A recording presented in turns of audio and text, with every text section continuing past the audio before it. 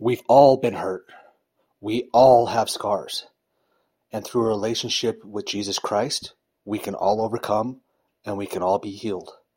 Welcome to Healing Scars with Pastor Burton. All right, everybody, welcome back. And we're going to continue in our series on reluctant leaders. This time, we're specifically going to be looking at Moses. All right, now there's a lot of things that focus on Moses, from animated shows to full-on feature-length films, the most iconic of which, I hate to disappoint you, it's not VeggieTales. Most likely it's going to be Charlton Heston's portrayal.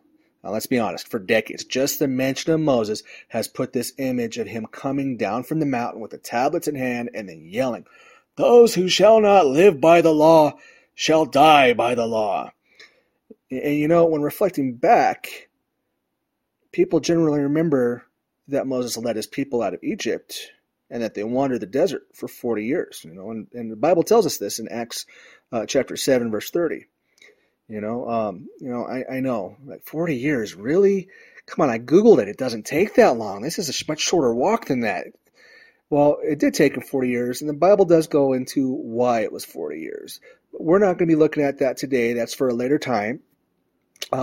Remember, we're looking at the beginnings of our reluctant leaders and why they were reluctant, okay? So to take a look at this, man, we're going to go almost to the start of the Bible, and we're going to look at Exodus. We're going to start in chapter 1, verse 1, so go right to the very beginning. And we're going to read through chapter 2, verses 1 through 10. Now, I know it sounds like a lot of reading. It's really not. These are pretty short chapters, so bear with me a little bit. Give me a little grace. Now, this is awesome, because this goes all the way back. It tells us exactly what was going on with the Israelites at that time and brings us to the birth of Moses. All right, so starting again, Exodus chapter 1, verse 1. These are the names of the sons of Israel who went to Egypt with Jacob, each with his family: Reuben, Simeon, Levi, and Judah. Issachar, Zebulun, and Benjamin, Dan and Naphtali, Gad, and Asher. The descendants of Jacob numbered 70 in all. Joseph was already in Egypt. Now, all his brothers and all that generation died. But the Israelites were exceedingly fruitful. They multiplied greatly, increased in numbers, and became so numerous that the land was filled with them. Then a new king, to whom Joseph meant nothing, came to power in Egypt. "Look," he said to his people, "the Israelites have become far too numerous for us. Come, we must deal shrewdly with them, or they will become even more numerous, and if war breaks out, we'll join our enemies, fight against us, and leave the country." So they put slave masters over them to oppress them with forced labor. And they built Pithom and Ramses as store cities for Pharaoh. But the more they were oppressed, the more they multiplied and spread. So the Egyptians came to dread the Israelites and worked them ruthlessly. They made their lives bitter with harsh labor and brick and mortar and with all kinds of work in the fields. And all their harsh labor, the Egyptians worked them ruthlessly.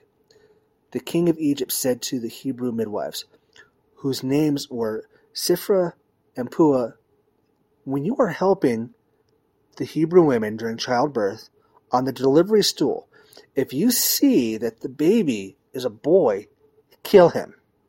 But if it's a girl, let her live." The midwives, however, feared God and did not do what the king of Egypt had told them to do. They let the boys live. Then the king of Egypt summoned the midwives and asked them, "Why have you done this? Why have you let the boys live?" The midwives answered Pharaoh, "Hebrew women are not like Egyptian women. They are vigorous and give birth before the midwives arrive." So God was kind to the midwives, and the people increased and became even more numerous. And because the midwives feared God, he gave them families of their own. Then Pharaoh gave this order to all his people: every Hebrew boy that is born you must throw into the Nile, but let every girl live. All right, so that's setting the background for what's going on. Now we're going to continue on in chapter 2. Now a man of the tribe of Levi married a Levite woman, and she became pregnant and gave birth to a son. When she saw that he was a fine child, she hid him for 3 months. But when she could hide him no longer, she got a papyrus basket for him and coated it with tar and pitch. Then she placed the child in it and put it among the reeds along the bank of the Nile. His sister stood at a distance to see what would happen to him. Then Pharaoh's daughter went down to the Nile to bathe, and her attendants were walking along the riverbank. She saw the basket among the reeds and sent her female slave to get it. She opened it and saw the baby. He was crying, and she felt sorry for him. "This is one of the Hebrew babies," she said. Then his sister asked Pharaoh's daughter, "Shall I go and get one of the Hebrew women to nurse the baby for you?" "Yes, go," she answered. So the girl went and got the baby's mother. Pharaoh's daughter said to her, "Take this baby and nurse him for me, and I will pay you." So the woman took the baby and nursed him.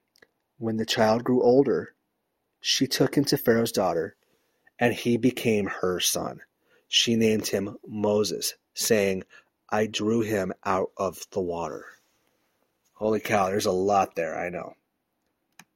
All right, so from birth, we can see Moses was already living in strife. He literally saw hardship from day one. Not only that, but he had a target on him straight out of the womb. And then he snuck out, put in a basket to float down the river. His birth was the thing movies are made of. No, really. It's, if you think about it, it sounds like I'm talking about the movie Willow. And that's a trope that's been used for other films and stories over the years. One can't help but think that there's a biblical influence at play. Unfortunately, it's not a tall tale, though. We see this in other places in the Bible as well, like in the book of Matthew with King Herod. And sadly, we see things like this around the world today. Right? Just reports of infanticide in China have been around for years. Is it a boy? Is it a girl? All right. So let's take a look. Let's take a moment and let's look at Acts chapter 7, verses 21 through 22, which tell us just a little bit more about his youth. All right. So skipping ahead here, it says the Bible says, when he was placed outside, Pharaoh's daughter took him and brought him up as her own. Moses was well educated in all the wisdom of the Egyptians and was powerful in speech and action. So we know that 1, Moses was brought up as a member of the royal family, with all the benefits that entails. 2, he wasn't a dummy. He was smart. He was well educated, and it showed. So one would think at this point, we're looking at someone who has it all. Easy street, skates, just skate city. Right? Wrong.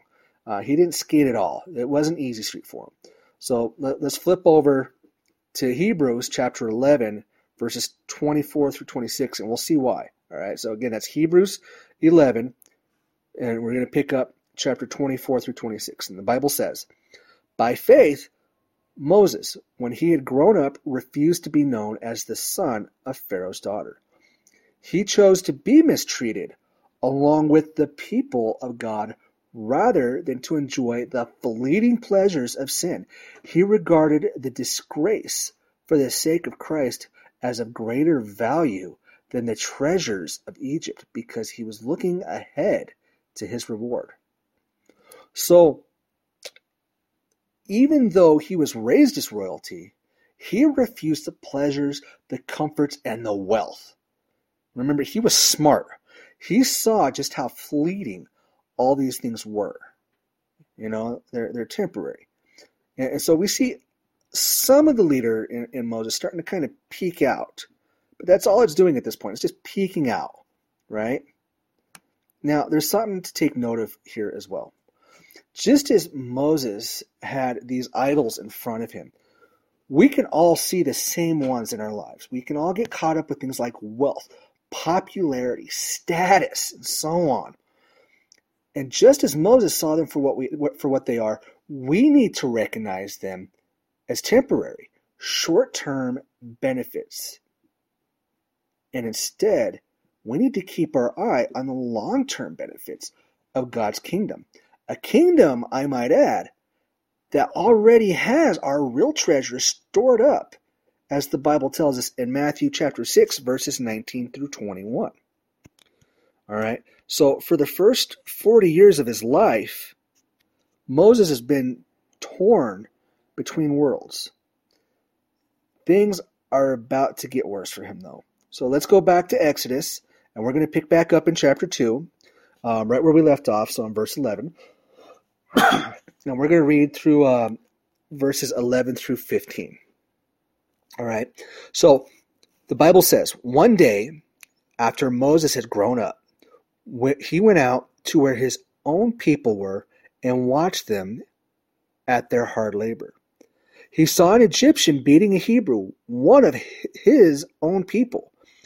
Looking this way and that and seeing no one, he killed the Egyptian and hid him in the sand. The next day he went out and saw two Hebrews fighting.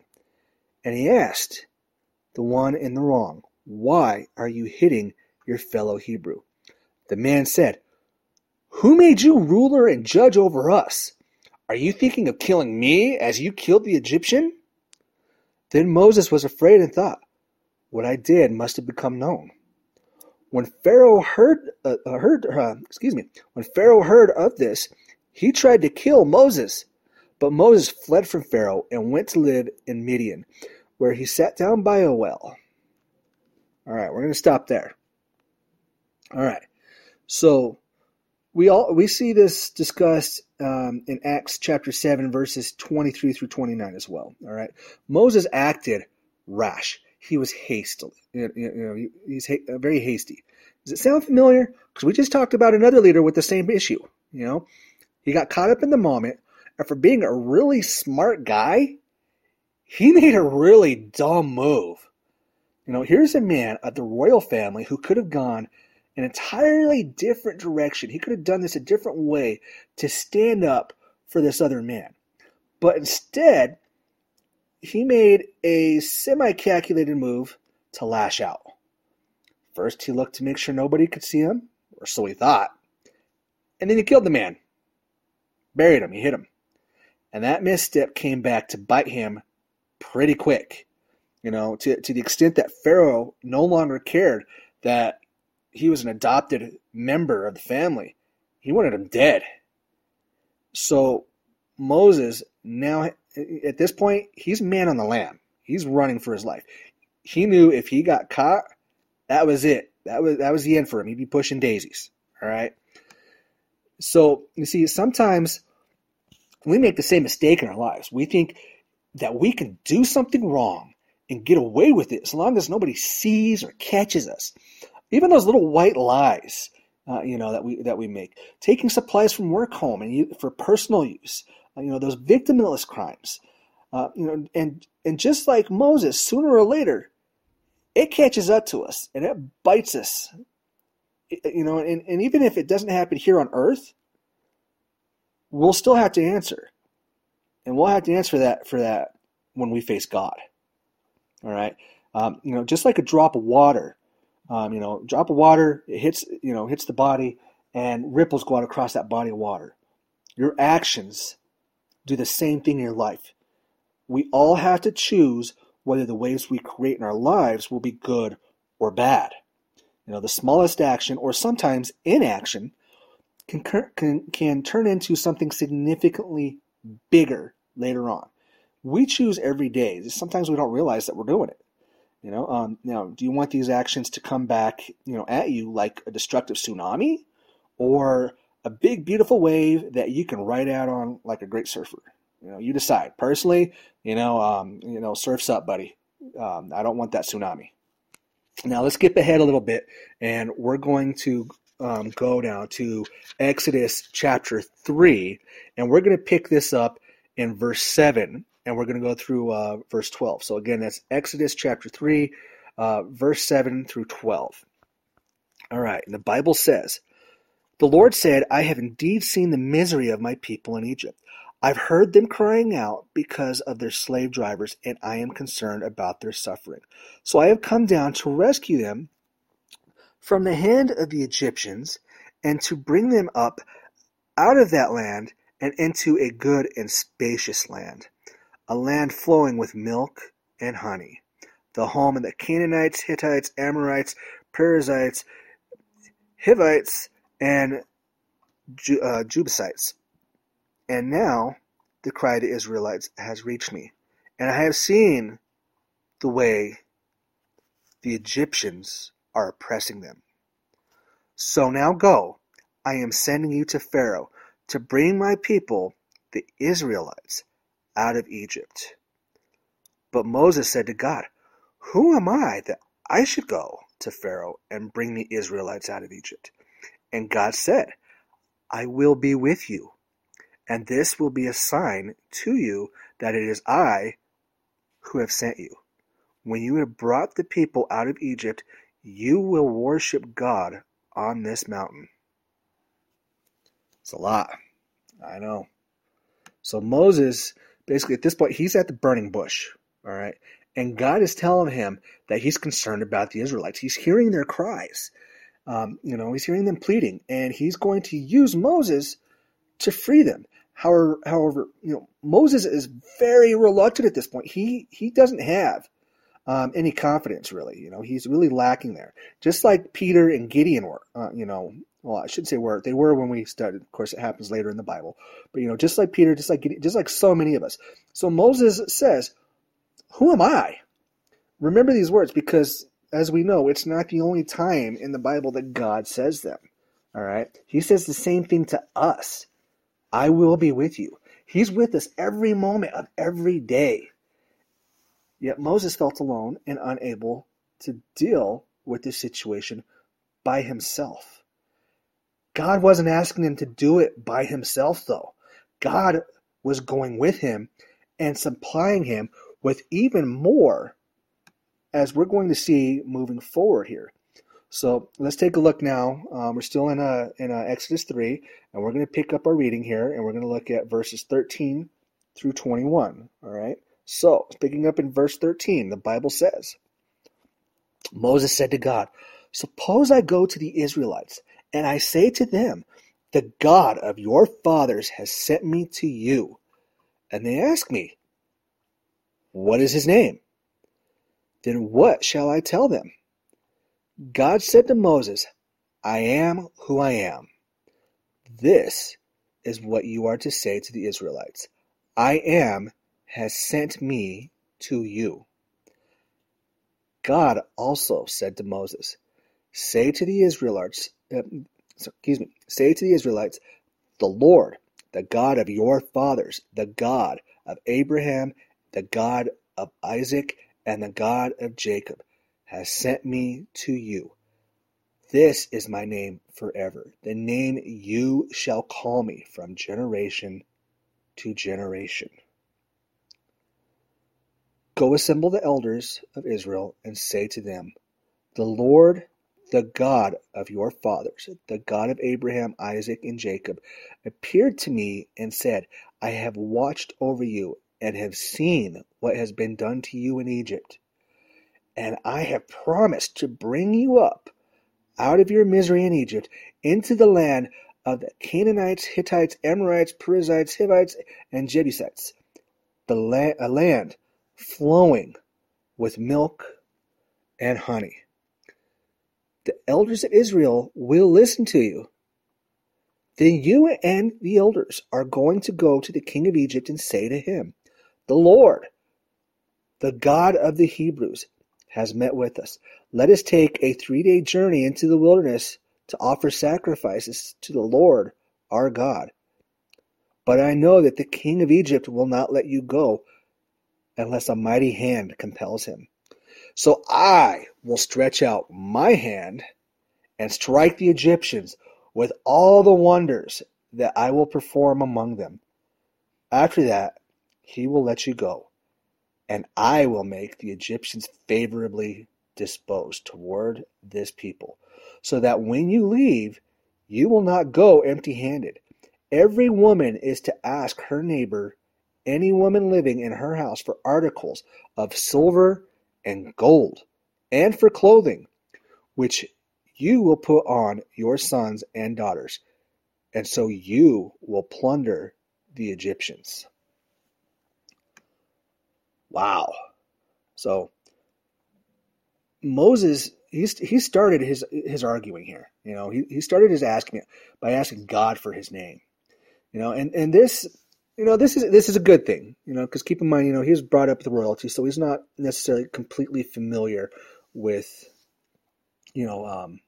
everything that's been done before and what the beliefs and the traditions are with worshiping God and the promises that have been made and all that. So this is so that the Israelites would recognize him, God, that him being God, and not be confused with the Egyptians' many gods, their idols. So God told him, I am. Yahweh is derived from the Hebrew word for I am. And God used this to show his unchanging nature. He reminded Moses of his promises to Abraham, Isaac, and Jacob, which can be found in Genesis. The Bible tells us in Hebrews 13:8 that God is the same yesterday, today, and forever. And in setting Moses on this path, God even tells him that not only will the Israelites escape Egypt, but that the Egyptians will be happy and even give them gifts from clothing to wealth. All right, that's a lot. Now, looking at verses 16 through 17, there are two things to take note of. The first is that God told Moses to go and to tell what he's seen and heard. Basically, he's telling him, go and give his testimony. All right? And the best way for you to share the gospel with others, for you, me, all of us, is to do exactly this, is to tell them about what God has done for us in our lives, our blessings. This gives credit to the fact that he's real. You're vouching for God. All right? And that's what it is. All right? The second thing to note is that this is the second time God mentions the land of milk and honey. It was also mentioned in Exodus 3, verse 8 as well. This isn't God singing the Crowder song, though this is what Crowder was singing about. This is referring to the land where Israel and Jordan are today, and expressing how beautiful they are and how prosperous their promised land is going to be. All right, now moving along into chapter 4, verses 1 through 17, we see Moses continuing to argue with God.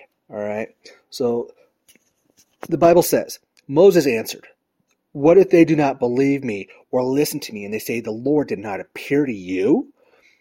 Then the Lord said to him, what is that in your hand? A staff, he replied. The Lord said, throw it on the ground. Moses threw it on the ground, and it became a snake, and he ran from it.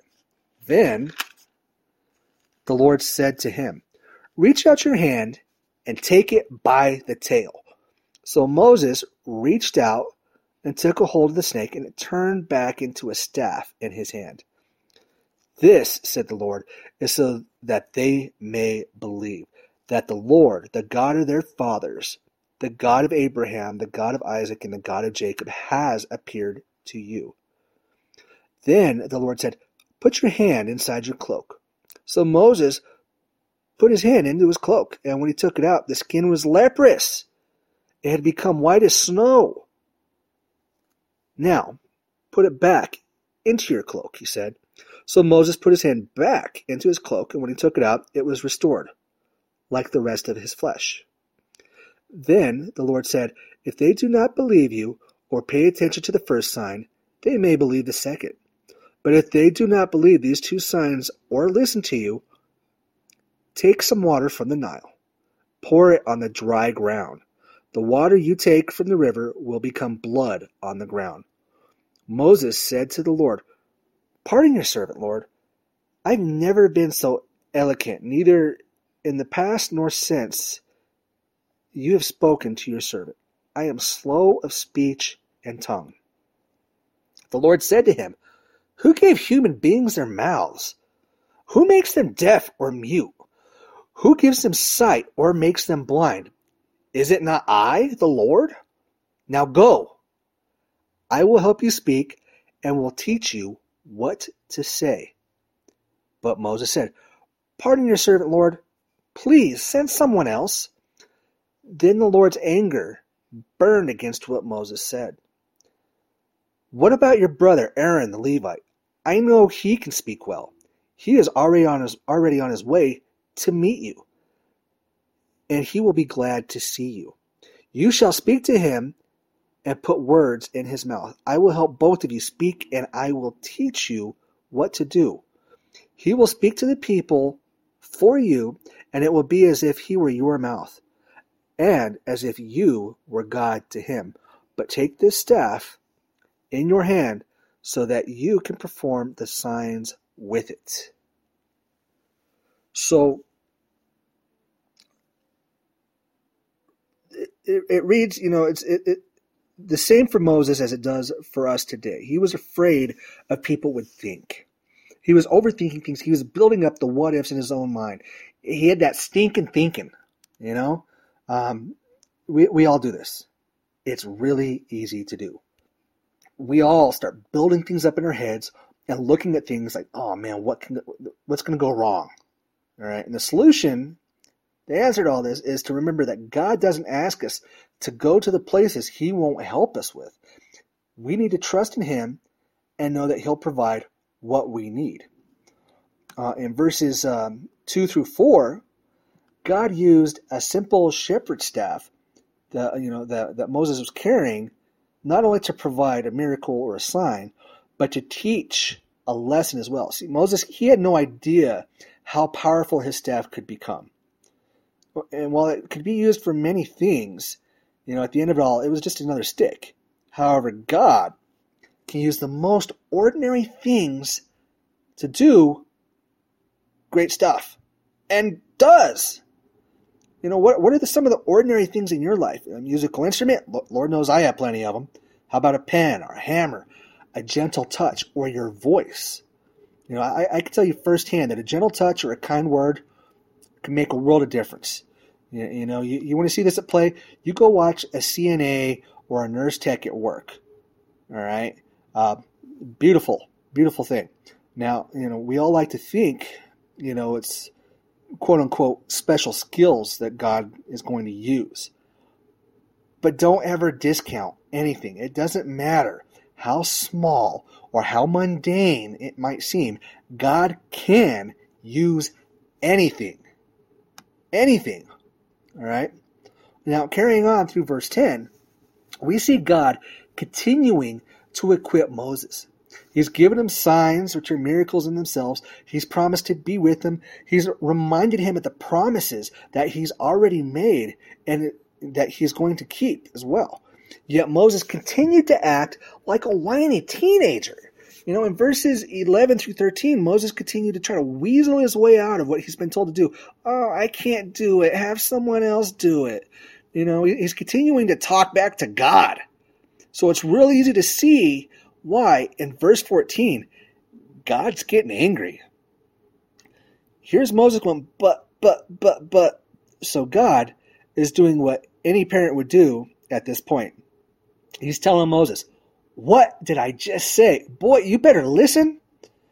And despite the protest coming from Moses, God still continued to show his mercy by sending his brother Aaron to help him. At this point, Moses, he's just run out of excuses. And it's time to go to work.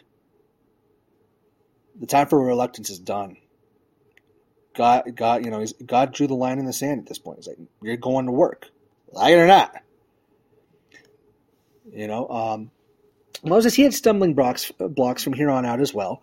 However, this right here, this is where the reluctance goes away. And he's beginning his ascent into becoming a great leader for his people. And he shows us that no matter how defiant we get, that we can't argue with God. Like Moses, sometimes, and really oftentimes, we are our own worst enemy. We all like to take that easy way out. We like to push things off for someone else to do. What's the easiest way to do this? Let me tell you something. Being a good person is hard. Being a Christian is even harder. But God will show mercy and walk with you every step of the way. Through fear, self-doubt, outright defiance, God can and will still use us, just like he did with Moses, whether we like it or not. He will help every one of us break the chains of reluctance. And really, reluctance is just, it's another chain of fear. And he will help us to become the people we need to be for his kingdom. Now, in this series, we've looked at a few examples of reluctant leaders. And they all have common traits, not only to each other, but to us as well. We all need to talk to God. We all need to trust in him. We all need to march forward. We need to tell him what we're feeling. And this all becomes a lot easier to do when we realize that we're not alone. We all feel all the same things that all of these leaders, have been feeling, the doubts and, the lack of confidence and everything, like, oh, there's got to be someone better. It's like really me, sometimes, even we're at that point. It's like, really, me? It's like, no, I'm not fortunate enough. I hate to say that term, my luck, I don't have that kind of luck. It's not my luck, but, God is here. He's with us and he will help us. All right. And now you know what the Bible says on reluctant leaders. Thank you for tuning in to Healing Scars with Pastor Burton. If you'd like to know more about our ministry, you can find us on Facebook at Be the Light Sanctuary, or you can visit our website at bethelightsanctuary.org. Thank you so much for listening. We'll catch you next time. God bless.